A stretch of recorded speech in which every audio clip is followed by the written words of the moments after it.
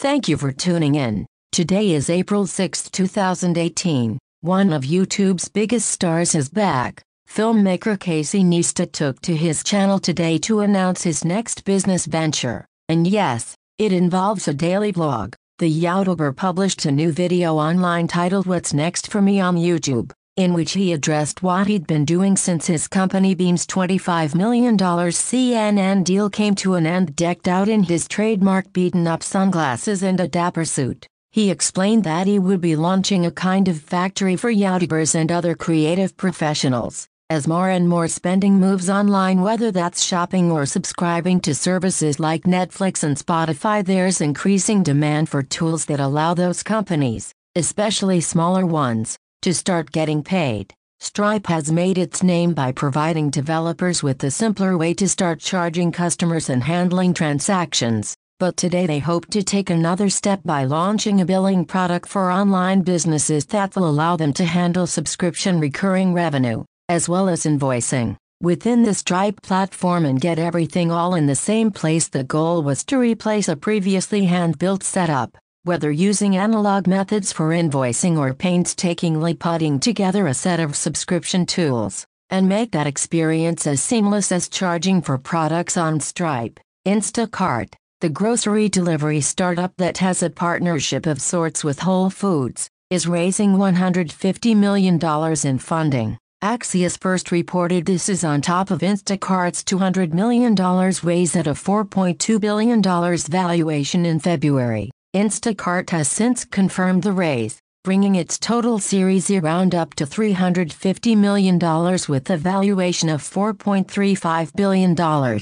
Amazon has a new Alexa feature that will turn your Echo smart speakers into intercoms for your home. The online retail giant said Thursday that customers using its new Alexa announcements feature will be able to broadcast messages from one Echo speaker to others they may own. It's sort of a modern-day take on the old-school intercom device, used by apartment dwellers to remotely talk to guests or delivery people waiting outside the building premises. The catch is that new feature currently only works for one-way announcements, meaning someone can use an Echo speaker to relay a message like "dinner is ready" to other speakers, but no one else will be able to respond from the other Echo devices. Hundreds of Amazon Prime members say that they've been mysteriously locked out of their accounts over the past week, with no explanation from Amazon. The affected customers posted on social media about the move, which prevents them from taking advantage of any Amazon services, including using devices like Amazon's Kindle and Fire TV.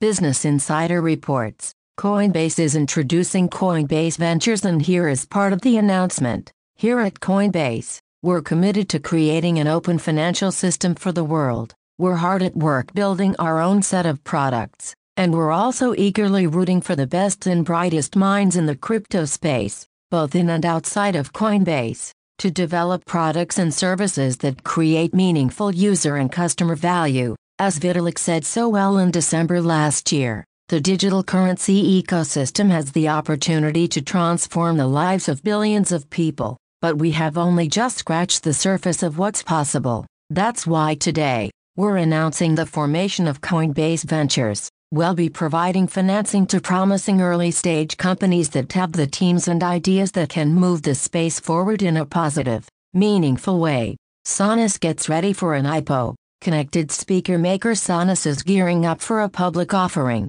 If its latest job postings are any indication, in recent weeks, the company began the search for applicants with public company experience to fill key legal and finance roles. One of the job listings also mentioned that Sonos is preparing its financial reporting to comply with rules for public companies. A Sonos spokesperson declined to comment on the job listings, telling Variety, "We like where our business is, and an IPO is something all tech companies think about." Matthew from TechCrunch reports that Apple's 2019 Mac Pro will be shaped by workflows. A year ago, I visited the Apple campus in Cupertino to figure out where the hell the new Mac Pro was. I joined a round table discussion with Apple SVPs and a handful of reporters to get the skinny on what was taking so long. The answer, it turns out, was that Apple had decided to start completely over with the Mac Pro. introduce completely new Pro products like the iMac Pro and refresh the entire MacBook Pro lineup. The reasoning given at the time on the Mac Pro was basically that Apple had painted itself into an architecture corner by being aggressively original on the design of the bullet turbine trash can-shaped casing and internal components of the current Mac Pro. There was nothing to be done but start over. Polyvore, the community-powered shopping website, will no longer exist on Thursday. The company announced that it has been acquired by the global fashion platform and retailer Sense, writing, "We believe that Sense is the right community for the Polyvore members, and we're inspired by their commitment to offering a directional mix of the most coveted labels in the world." Emoji usage proliferates on phones and tablets because it's very fast to bring up the virtual keyboard on Android and iOS now. Google Chrome is working on making it easier to use emoji on desktops thanks to a new right-click shortcut. Sheryl Sandberg from Facebook said a tool that let people share their friends' data with developers was in compliance with the 2011 privacy agreement with the Federal Trade Commission. Thank you for tuning in. We will be back tomorrow.